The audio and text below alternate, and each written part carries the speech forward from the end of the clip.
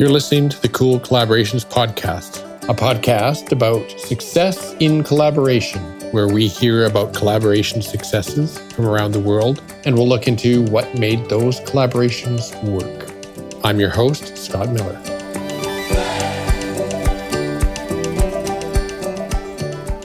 Hello and welcome to episode number 25 of the Cool Collaborations Podcast. Andrew Mangan is my guest today. And Andy is the founder and the executive director of the United States Business Council for Sustainable Development. This is a nonprofit association made up of businesses that was launched back in 1993. The council is really about combining the capabilities of its members to develop, test, and scale sustainability solutions. And they currently focus in the areas of energy, water, materials, cities, and ecosystems. Today, Andy and I explore how collaboration shows up when businesses join forces to address sustainability issues. We'll hear how environment and economy have been front and center in the drive for sustainability, but we'll also hear how addressing important social issues have begun to take their place in sustainability. Please enjoy our conversation. Hello, Andy. Welcome to the podcast. Oh, thank you, Scott. Great to be here. Can you tell me where you're joining from? I'm joining from Hood Canal in Puget Sound. It's about an hour away from Seattle. Oh, very nice. And the weather out there today is fantastic, I assume. It is very nice. It's probably 60 Fahrenheit and a little windy, but it's beautiful. Nice. So can you tell me exactly what an executive director of the United States Business Council for Sustainable Development does on a day-to-day basis? That's kind of a mouthful of a title, too. It is. I wouldn't have chosen it, but that's the way it came out. And we started the Business Council back in 1992, so it's kind of flows out of my tongue really easily. But so the daily executive director job is coordinating operations with my colleagues, number one, on different projects. So the Business Council is very much a sustainable development project-driven group of companies and organizations that are all working together to try to come up with solutions for sustainable development challenges. We work with companies on specific project kind of platforms, we call them, or categories like water, decarbonization, and energy transition, things like ecosystem services, materials, reuse or circular economy. All of those categories cross industry lines. And so we have to coordinate those. Our goal is to help get companies working together so that they find ways to engage with one another on project opportunities. So it sounds like there's a fair bit of collaboration required. And I'm going in that direction because I'm kind of curious if there is a specific definition you use for collaboration. The core of what we do is based on collaboration and the idea that oftentimes companies have common objectives or common goals, but they don't necessarily have ways to connect. A major part of our collaboration approach is connecting common interests among companies. And so we stay very focused in that way on specific categories like the ones I mentioned. We also recognize collaboration and cooperation are quite different. Collaboration, you really want to have agreement on a common goal, and you also want to have the idea that we're all in it together and we're going to share interests as well as outcomes. So those are kind of the basics for our collaboration. Often that spins off cooperations between different companies where they're actually working together on different specific activities. And we're pleased if we're able to facilitate that kind of thing. So does that collaboration or collaborative effort often sort of include really novel types of things, novel solutions to problems, or is it simply essentially coordinating in kind of a collaborative way? Like, is there a mix there? What's happening? Yeah. So the way we work it or facilitate the engagement is after companies share information about what they're interested in, say decarbonization, different categories. One might be nature-based sequestration of carbon. They have different interests. One might be an investor, want to invest in those kinds of things. The other might be a landowner that would like to engage but doesn't quite know how. So we help not only bring them together, but answer the questions and craft a roadmap to actually drive toward project implementation. So to give you a specific example, right now across the US and in Canada, there's interest in tying carbon credits to nutrient retention on farmlands or on lands in the near riparian zones, watercourses. And the nutrient programs have been developing for the last 20 years or so and are in some cases very successful. But the linking carbon credits is new, and no one quite knows how to do it yet, but it's a doable thing. So we're working on that. So you mentioned a little bit about the geography that's involved, but can you give me a sense of the scale of sort of that you typically work at? What scale is sort of the typical? Yeah, well, so oftentimes we work at a regional, or subnational. So that would be like the Great Lakes would be an example of a region, or the Gulf Coast.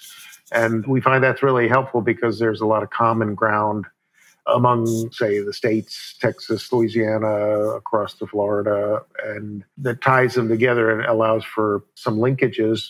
Same with the Great Lakes. And if you think of those two regions, there's not as much connectivity, but at the face value. But as we work on projects, things that are happening in one region often find interest in another.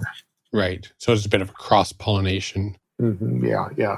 Does the collaboration kind of get initiated by the council, or is it sort of groundswell, like somebody is interested and then the council, you and your team get involved? Is it you first or them first?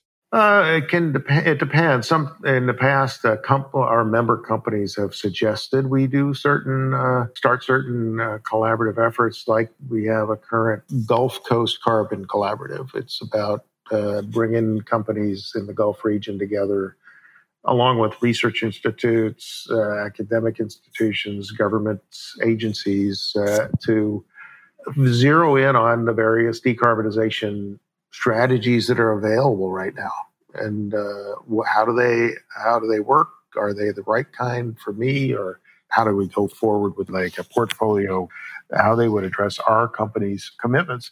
So that one started when a couple companies, one in particular, came to us and said where they'd been getting a lot of inquiries. It was a power production company. They'd been getting a lot of inquiries from their major customers asking for help on decarbonization strategies, because many companies over the last 2 or 3 years have made aspirational commitments to be net zero carbon emissions or footprint by 2050, but not many know how they're going to get there.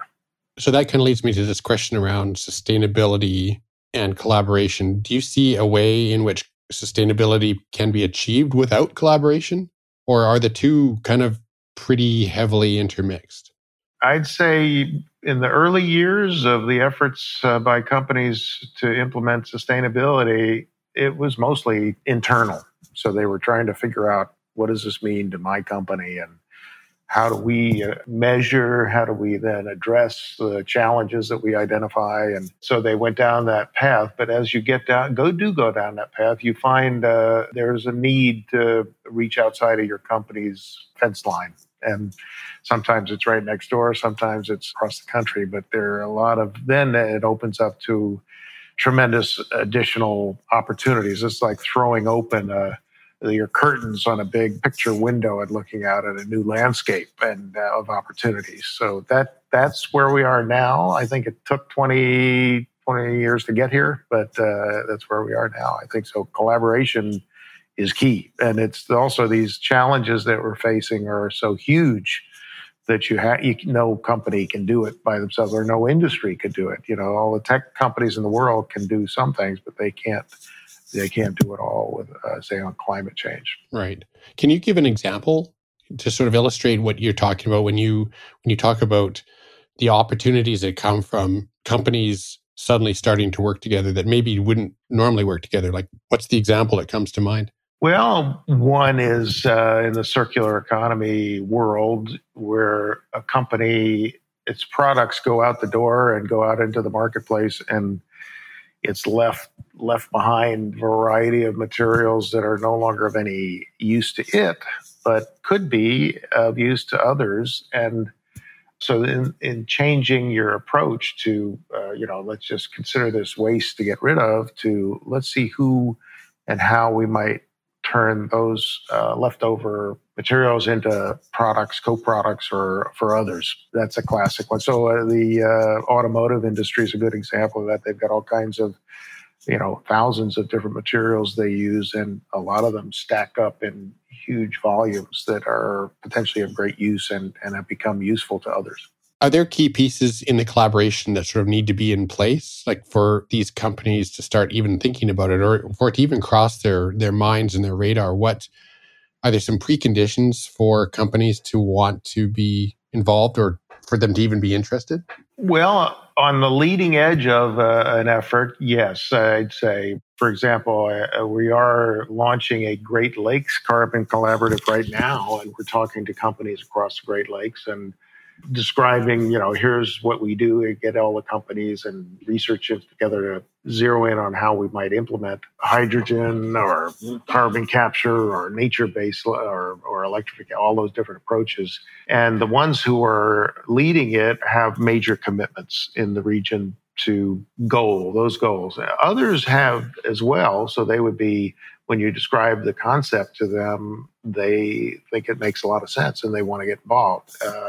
Some who may not have carbon commitments and could then be swayed, but they typically be swayed by who else is already involved. That's a question that often, who's there? And another is confidentiality. Just from a legal point of view, we try to stay away from bringing up confidential information so that you don't have to, start watching out for certain elements that are declared confidential. So we try to avoid that. That's another key kind of component of how we operate. Right. So you keep it in sort of the safe zone. Yeah. So that companies have fewer barriers to being involved. Yeah. And the door is open if they wanted to have a side ramp conversation that they say, let's make this confidential. We can do that. But generally, let's keep everything open. And it works really well because you can actually see kind of the light bulbs going off and the connections being made as you have these meetings. The other thing is it's not a one-time event. It's an ongoing cadence of meetings to focus ever deeper on the subjects. So in these carbon collaboratives, the working groups meet on a monthly basis for an hour, and it allows them to count on answering the questions that they have and or bringing up new challenges. So that's another component. It's not a one-time deal. You have to have an ongoing presence and process. Does it matter that it's a business-first approach as opposed to, say, a government-led initiative? Like, can you compare and contrast sort of what benefit of a business-led approach is? Both are really valid, of course. Typically, the government approaches are policy-oriented. What policy recommendations should we develop that would most help address whatever the challenge is? And there are a couple of those going on right now, and one in Michigan and one in Louisiana, led by the governors. And those are great. Our business-led effort is much more on how do we implement these concepts as projects that help actually reduce the carbon footprint of the companies. So they produce empirical results, or the idea would be that can inform policies. So, or if we're trying to do that and we bump up against a policy barrier, we can bring that to the attention of the policy organizations. Do you get really weird companies working together? Like companies that you would just sort of go, I would have expected, company A and company B to work together. And would you have an example? We have had that happen. Maybe the classic example would be, it was a few years ago, but it was General Motors was working. GM has had a long time commitment to material reuse and zero landfill. And they were trying to find a substitute for, I think it was associated with some bearings in a processing plant. And a partner came from the food service industry, a company called Hormel, I think, that had a new product that they were using that had characteristics that were needed in the automotive side, a food product. So. A food product and an automotive. That's an interesting pairing. I like that. Yeah. And I like the fact that the solutions can come from pretty much anywhere, right? It's not preordained that automotive has to work with, metal manufacturing and plastics and such. It connects across sectors, as you said. Yeah, that's true. And in another area, we're working with historically Black colleges and universities to get them engaged in the whole climate and energy transition more with companies. And out of that has come tremendous connections with students and faculty that had not happened before. Right. So that's a fascinating area too, an example. So maybe let's dive a little bit into sort of a little bit of the how, like how you do some of these things and maybe some of your insights into how to make these kinds of collaborations work. So I'm curious, once you've gathered a group of people in the room, is there a certain flow that you're aiming for? Are there certain tactics you're using depending on what the question is? Or is it simply letting these companies and these reps work through it on their own? Well, there's a little bit of both. We zero in to get started. It's on an issue of common interest. So that's the starting point, whether it's carbon or water or materials or other. And then you get into, so you start at that point. So what is the state of play in those categories in this region where we're operating? And have the companies describe what they view, say, for example, on water, what are your water needs? What are your water kind of disposal flows? What are your stormwater challenges? Those are the three main water categories. And then as they start describing that, other companies hear it and they say, I recognize that. That's what my company has, some of the same issues. And I'd love to see your water plan. So the next thing you know, they're starting to recognize there's a lot of potential for joining forces on these things. And in fact, there's also recognition that when there's a water shortage, all of them expect to get their water, but they don't realize there may not be enough water. And so then they might have to cut back. And so expectations start to change and reality about, what the whole system looks like starts to come in. So then once you set the table like that and get some common understanding, you get into what are the ways we can address some of these challenges that we've just uncovered and or opportunities.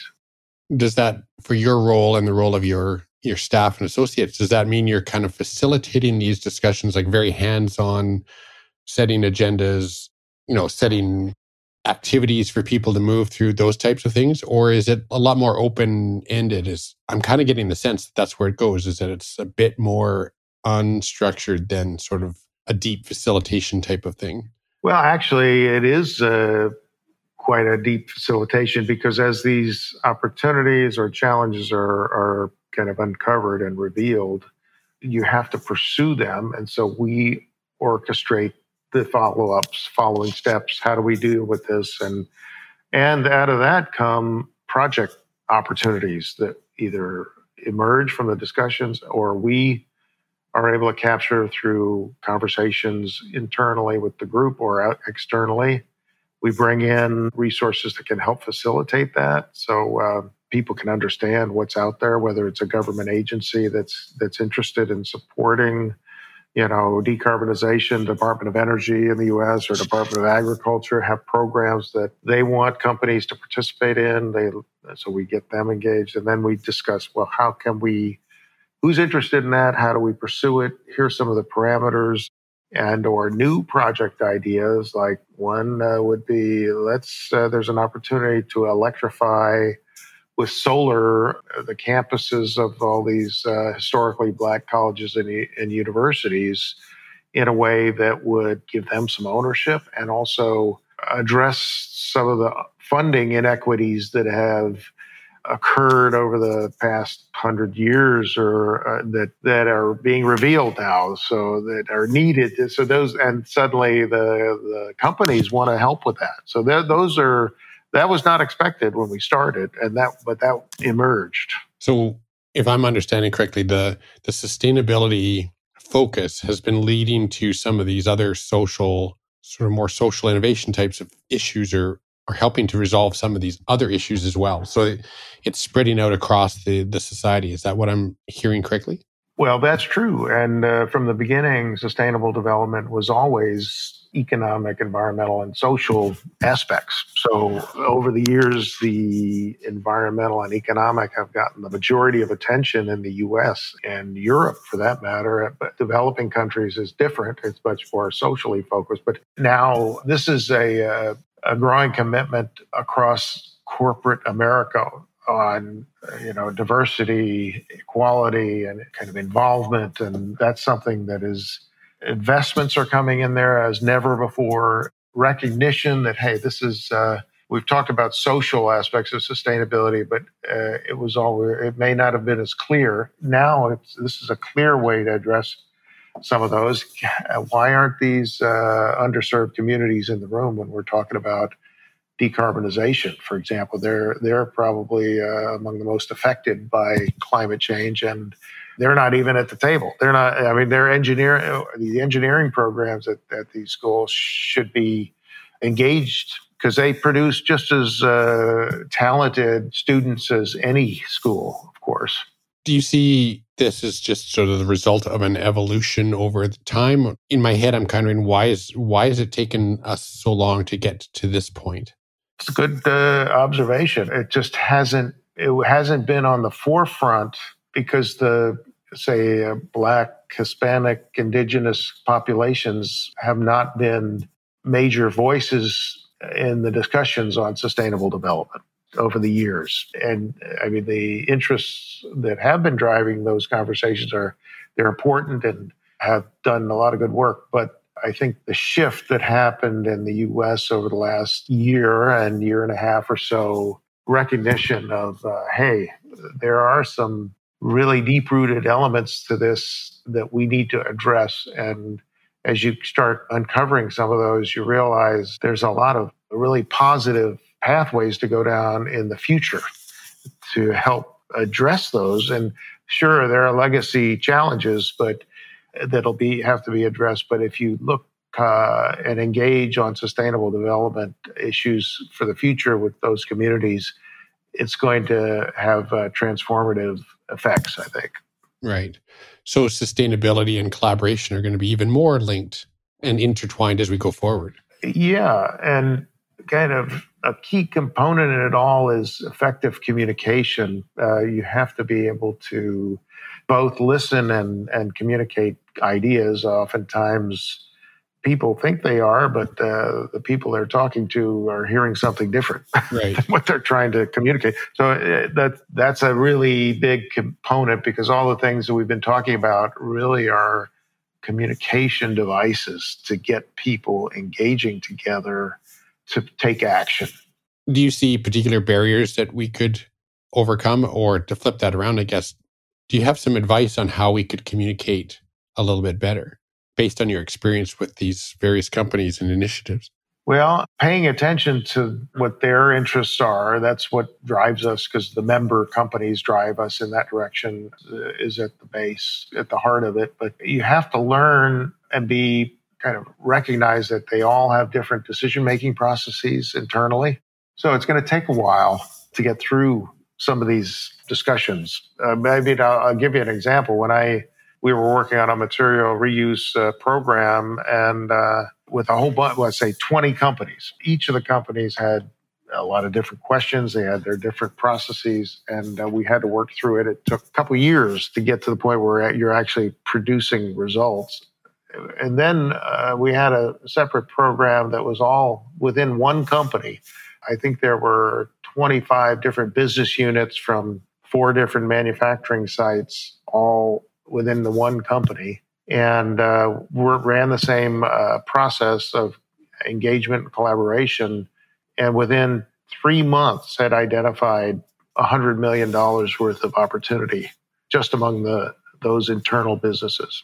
What kind of role does experimentation have in this whole scenario? So you talked about, you're finding opportunities for, new revenue or saved revenue.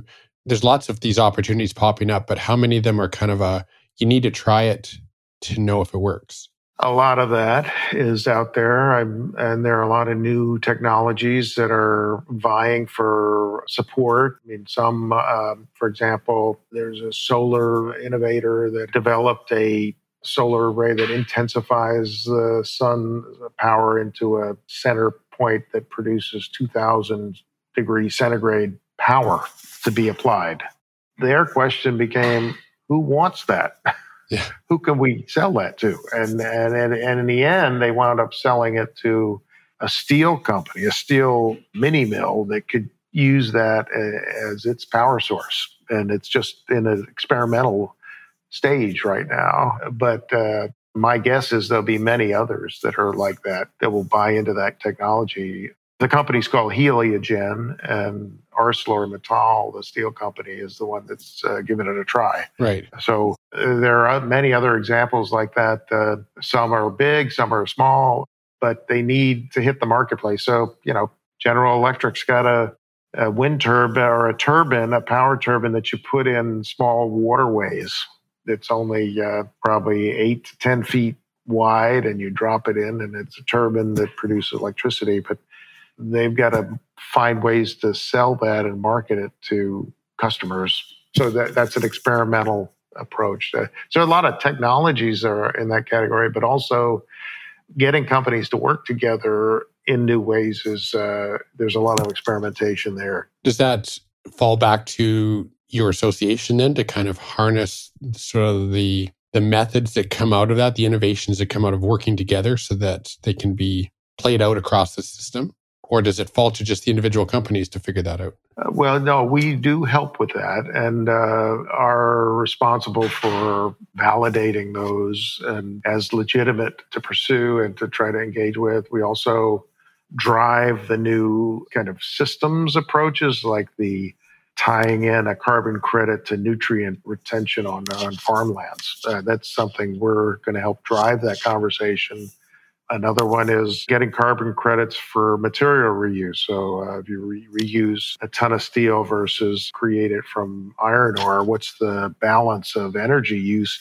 And should you get credit for that? And the difficulty there is each transaction is unique. So you have to have some kind of a structure that's able to calculate the life cycles of all those products and come out with the number at the end in order to get credit. So Right. That's another one we're working on with and involved our government agencies like the National Institute for Standards and Technology here in the U.S. and to try to come up with a standard that could allow you to do that.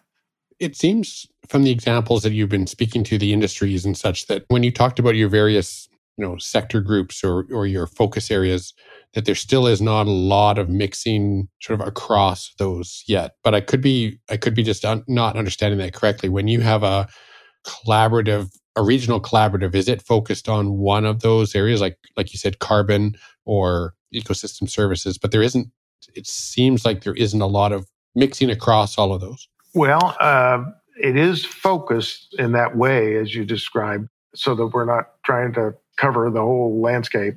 But as you go down the path with those efforts like on carbon, you run into water opportunities. So water, whether it's moving water, which takes energy, or this water nutrient cycle that I described. Same with an ecosystem services, which applies across the board, comes in. So there's a lot of interconnections that emerge, but kind of the organizing principle is zero in on one or another. And then as you go down that path, if you connect with beyond water to carbon, that's okay. So it becomes a bit organic in that regard. Oh, yeah, and that's happening. In the Great Lakes, the water is come up as a major focus for carbon. It did not come up in the Gulf of Mexico that way. Right. So that's a regional difference. Is there a role for the public in these types of things? Well, in the end, yes, they need to be aware of what is going on and they need to get accurate information. That's a difficult challenge these days because there's so many different real sounding stories, but that are not based in reality. So we try to inform the public and invite them to some of the launch events or activities. However, our major focus is, of course, on the business side and with collaborators that can help achieve some real movement on these sustainability challenges. But the public's got to be aware. They've got to be educated. It's an area of opportunity that we might need to do more on. But it's an important one and something we'll have to think about in the future.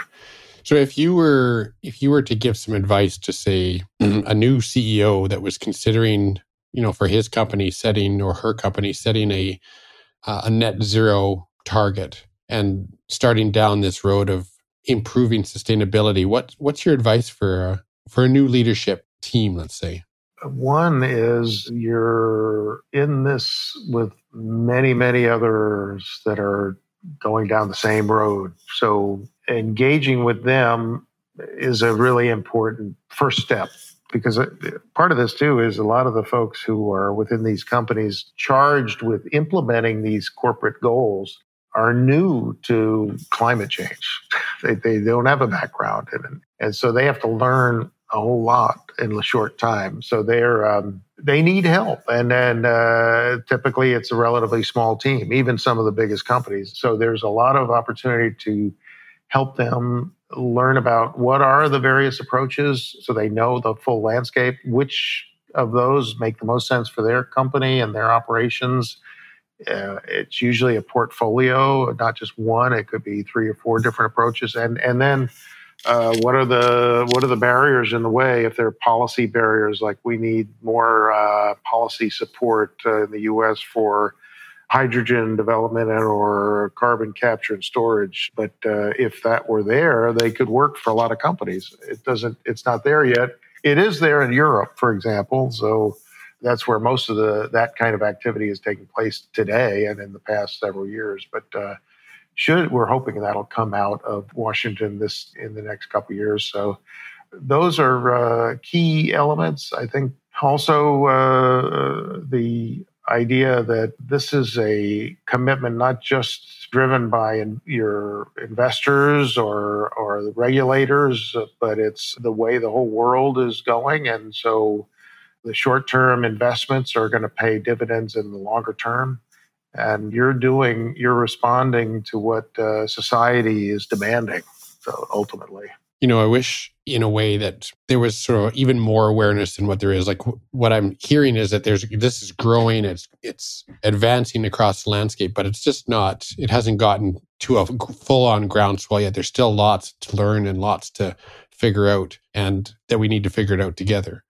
Yeah, that's true. And the good news, in fact, I heard today that this year the carbon credit market has exploded as compared to last year. For the first time in ever, it's gone up 3 or 4-fold in 2021. That means a lot more companies are buying credits. And just to distinguish, a credit is something you go for after you've tried to apply carbon reduction to all your own operations, your internal operations, and those of your immediate supply chain, which would be so that then you still need to reduce your carbon footprint. You go on the carbon credit market, which is what's expanding dramatically now.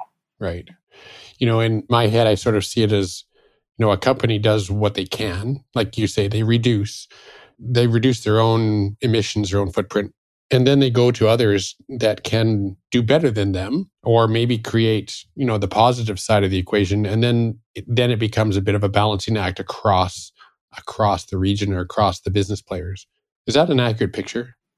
Yeah, that is. And there's been a lot. Once you get outside of your own operations, you encounter risk of who are we working with? Are these credits for real? Are they being double counted? All those kinds of things have been barriers over the past 20 years or so. But what's happening more recently is there's some trust built and also transparency built into the level where companies are convinced to invest.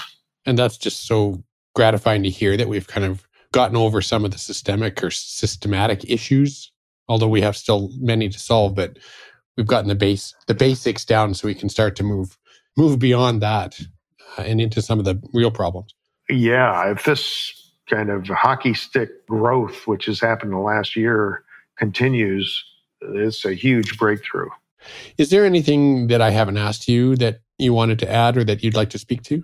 One thing is there is such a level of opportunity to engage in North America across national borders. I think there's tremendous potential there that has not been tapped as thoroughly and as well as it could be. I think the companies, the borders are there, of course, they're political borders, but there's a lot of engagement opportunities that are possible. And the Canadian colleagues can really bring some tremendous support and experience and know-how to the U.S. And the same is true potentially for engagement in Mexico. So I think that's the North American opportunity is very big, huge. It involves all kinds of untapped opportunities. And that's an area I would love to see grow in the future. We are working in the Great Lakes across both U.S.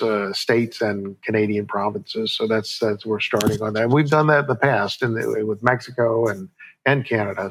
But it could become much more robust in the future, I hope. Right. And I think if there's any sort of group that can do it, it'll be a business-led approach with the rest of the society, government, et cetera, sort of supporting where they can, but not necessarily, they're not on the point of this. It'll be the business that steps in and solves the issue that helps them out and helps out society, I think. Yeah, there was, it reminds me of a scenario that was done way back around more than 20 years ago that was projecting how sustainable development would flourish. And one scenario was driven by government, and that meant regulations and uniformity, but it also led to some kind of dissension and opposition. That was one. And the other, which was business-led along with government, but led by business, was presented as like a jazz combo with each sector playing its own instrument and working together to produce a great harmony, which is, it was aspirational, but it was a nice image. Well, and it's interesting that that's the image that you mentioned, because when I've talked to some others about collaboration, we've talked about collaboration being, in some cases, a symphony.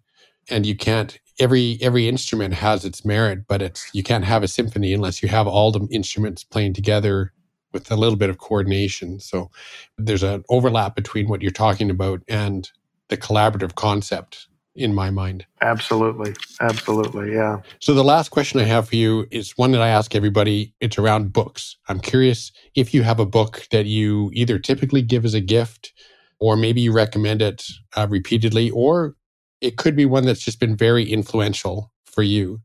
I always try and ask this question because I like compiling my list of books that I might one day get to read in my free time. Yeah, well, it's a great question. I've got a couple of books that I think about. One is a favorite from from my youth. It's a book called Treasure of Sierra Madre. You may have seen the movie or heard about it. It was a Humphrey Bogart movie, but the concept is about a mixed group of kind of down and out folks. This is down in Mexico, and they somehow get a treasure map, and they go off into the desert and start looking for the buried treasure at the gold mine, whatever, and they wind up finding it, and then they go through the process of digging it out, and everything's really good. They're really happy they found the huge strike, and but as they do that over time, they start getting suspicious of one another. There are three of them, three guys, and then they start saying, "Well, we need to split up the gold so that we each have our share." And then they agree to do that. Then they got to go hide their share from each other, and I mean, it goes down that path. That's my recommendation. It's an old book written in the 1920s, but. And sometimes it's kind of maybe hard to get into, but once you get into it, it's a fantastic. And I didn't tell you the end, but probably yes. Well, everybody has to figure out the end or read it for themselves, I guess. That's true, yeah. So that may be different than the norm, but that's a good one. That's like a lifelong favorite for me. Well, there's absolutely no time limit on good books and wisdom. And so I appreciate that kind of snapshot of what you have drawn inspiration from. So thank you for that. And thank you for taking the time today to speak with me and sort of touch on, just barely really, touch on sort of the basics of sustainable development and the ties between that and collaboration. So thank you again for joining me on the podcast. Happy to be here. Thanks for having me. It was a pleasure. Thank you, Andy, for that fun and informative conversation on sustainability and on collaboration. You know, if there's one thing that's clear to me from our conversation, it's that a sustainable future, whatever we want that to be, will require us to work together across the fence line. No one government or business will be able to reach the goals we need to reach without collaborating. It's fantastic to see businesses, even ones as disparate as the automotive and the food industries, working together in new and innovative ways and modeling what is needed into the future. Thank you for listening. Share this episode with 2 friends who you think would also enjoy listening, and tell them about the show. If your friends don't really do podcasts, be sure to tell them what they're missing and help them follow the show. Until the next time, happy collaborating. You've been listening to Cool Collaborations. Please make sure you visit collaboration-dynamics.com, where you can subscribe to the show in iTunes, in Stitcher, or wherever you get your podcasts. Be sure to sign up for our mailing list so interesting things like blog posts, upcoming training, or collaboration tips and tricks can come to your inbox. If you like what you heard, I'd be grateful for a rating in Apple Podcasts. Of course, if you'd like to just tell a friend about the show, that would be great too. Check out the show notes for links and contact information. Until the next episode, thanks and happy collaborating.